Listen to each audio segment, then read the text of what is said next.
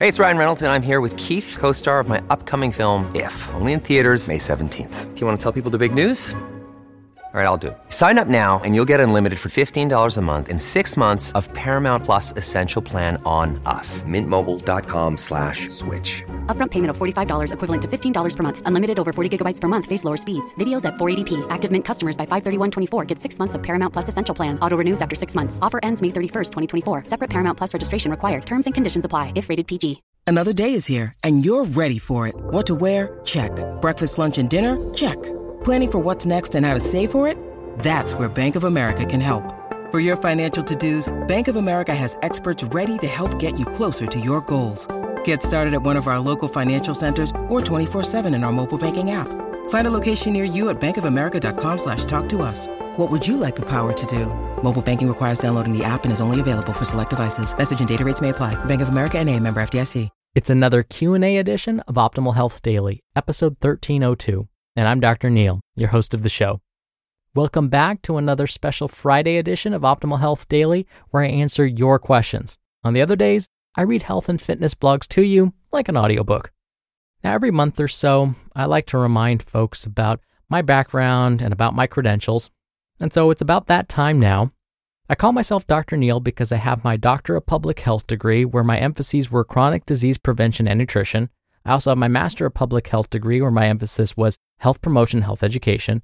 I'm also a registered dietitian, nutritionist, a certified health education specialist, and a certified exercise physiologist through the American College of Sports Medicine.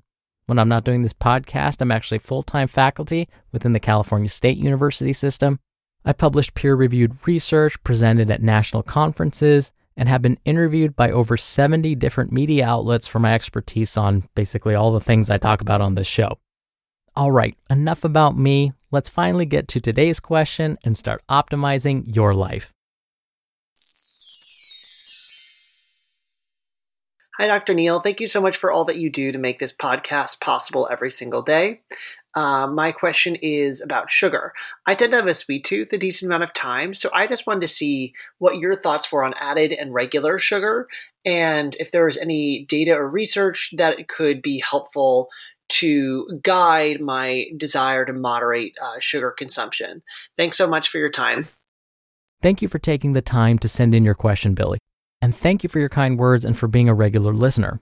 Now, I have a sweet tooth too, and that usually surprises people. Well, I just like all foods, actually. Salty, sugary, doesn't matter. Now, when we wind the clocks back 20 years, fat was the main villain, not sugar. Fat was blamed for everything, from heart attacks to weight gain. Because of this, the 1990s became the low-fat decade. Many food manufacturers jumped on board this low-fat train and reformulated their recipes to ensure their products' fat content were greatly reduced. These items sold like low-fat hotcakes. Do you remember a dessert line launched by Nabisco called Snackwells? If you haven't, don't worry about it. These were marketed as low-fat desserts that still tasted good, only they didn't, which is why you never hear about them anymore. But at some point, we realized that limiting fat in our diets didn't lead to a decreased risk of disease. In fact, we saw rates of heart disease and type 2 diabetes increase. Uh-oh, something was wrong with this equation. Maybe limiting fat wasn't the answer. What we did learn is that when people began limiting the amounts of fat in their diets, they increased their intakes of carbohydrate-rich foods to make up for this. Suddenly, pasta and rice were your friends. So as long as it was low fat, you were good to go. The trouble is, when folks increase their consumption of carbs, they chose the ones that we don't want people to consume all that often, like white breads, white rice, white pastas, and sugary cereals. The problem with these foods is they get converted to sugar in the body very, very quickly, which is not what we want. When your blood sugar goes up too quickly, the body has to try and compensate for this, which can lead to an increased risk for a number of diseases, like heart disease and type 2 diabetes. Now, the pendulum has swung the other way. Fat is good, sugar is not. When we consume foods that are high in fat, like avocado, nuts, and seeds, for example, it doesn't really affect our blood sugar levels. Plus, these foods help us feel full longer. Foods that are high in sugar make us feel hungry soon after. Ever notice how a bowl of plain white rice never seems to satisfy our appetites? So do we need to completely avoid sugar in our diets? Simply put, no. In fact, it's impossible to remove all sugar from the diet. This is because pretty much everything we eat is composed of sugar in one form or another. Fruit, for example, contains fructose, a type of sugar. Vegetables, even green leafy vegetables, contain some sugar. Vegetables need sugar to survive and grow. Alcohol, whether it's wine, beer, or hard liquor, contains sugar. The body even converts parts of the fats and oils we consume to sugar. Whenever you consume carbohydrate-rich foods, even whole grains, you are basically eating sugar. Now don't get me wrong. These foods have vitamins, minerals, and some fiber along with them, so they are perfectly fine to eat. I'm just making the point that it would be impossible to avoid all sugar in our diet. So the trick is to reduce the amount of added sugars we consume. Researchers have found that regularly consuming lots of added sugar over years and years can increase a person's risk for developing many of the chronic diseases that are very common, especially in the US. In fact, consuming added sugars has been shown to increase the risk for heart disease, stroke, type 2 diabetes, and even some forms of cancer. Now, this doesn't mean we need to avoid all added sugars all the time.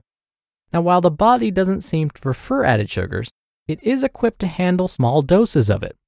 Added sugars are most commonly found in the foods we likely already know we should be consuming less often, like sodas, sweet breakfast cereals, baked goods like cookies, cakes, donuts, most desserts. You get the idea. The goal really is to try and slow down how quickly that added sugar gets absorbed into the bloodstream. To do this, consider consuming some fiber or protein with your meals and snacks. Let's use a smoothie with added sugar as the example. If the recipe calls for some plain yogurt or leafy greens like kale, that can help slow down the body's absorption of any sugar you added. Yogurt is not a great source of fiber, but it is a good source of protein. On the contrary, kale is not a good source of protein, but a good source of fiber. So if the recipe calls for one or the other or both, it may help. Let's use another example.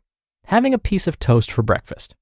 If it's a whole grain variety of bread, that means it likely contains some dietary fiber which will help slow down the body converting this to sugar.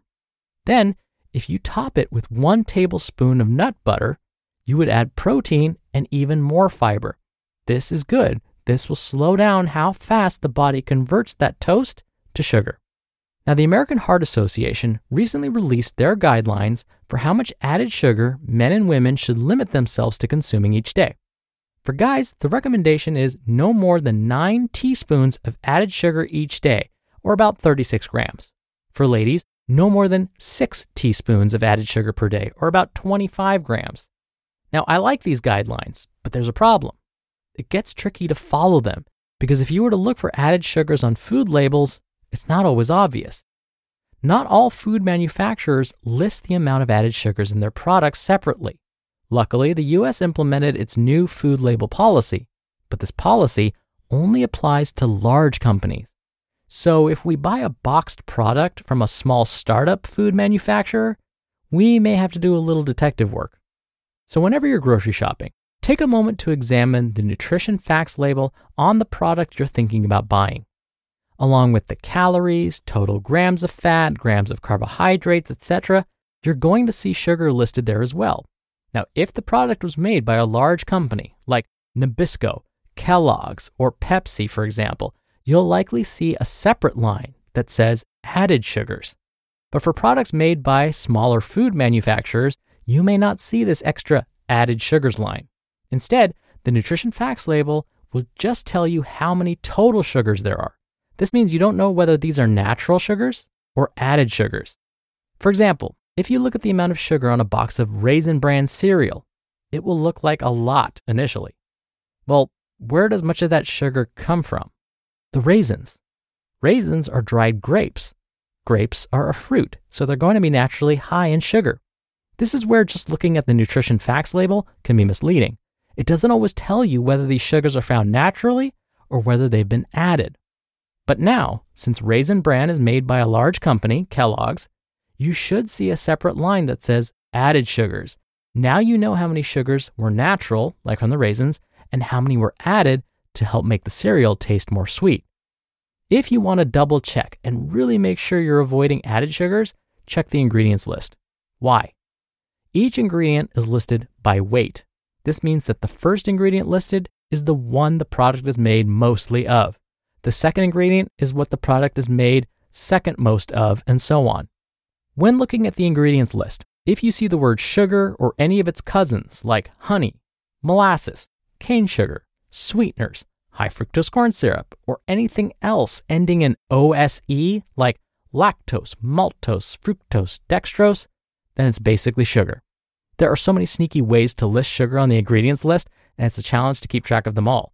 But if you find these listed near the top of the ingredients list, this food has a lot of added sugar in it, and you most likely want to limit how much you consume. Again, there is no need to try and avoid sugar in your diet completely. In fact, it's nearly impossible to do.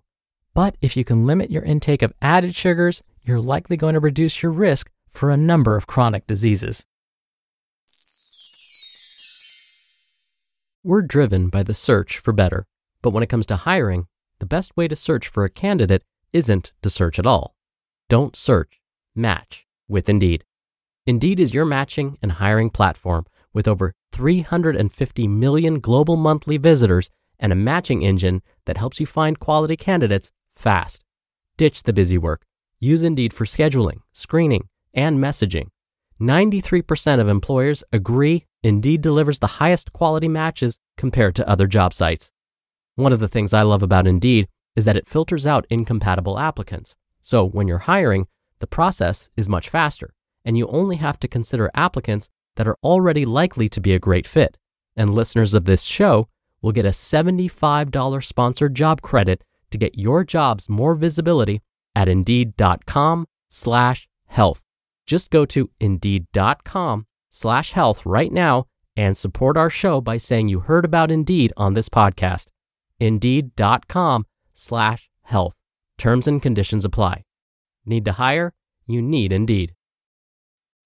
When you need mealtime inspiration, it's worth shopping Kroger, where you'll find over 30,000 mouth-watering choices that excite your inner foodie. And no matter what tasty choice you make, you'll enjoy our everyday low prices, plus extra ways to save, like digital coupons worth over $600 each week. You can also save up to $1 off per gallon at the pump with fuel points. More savings and more inspiring flavors make shopping Kroger worth it every time. Kroger, fresh for everyone. Fuel restrictions apply. Thank you so much again for the question, Billy.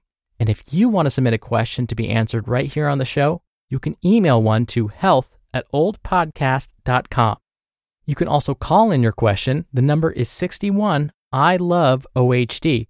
Or you can submit your audio question like Billy did at oldpodcast.com/ask. All right, that's another Q&A episode of Optimal Health Daily. Thank you so much for listening. Thank you for listening all the way through, and I'll see you back here over the weekend where your optimal life awaits.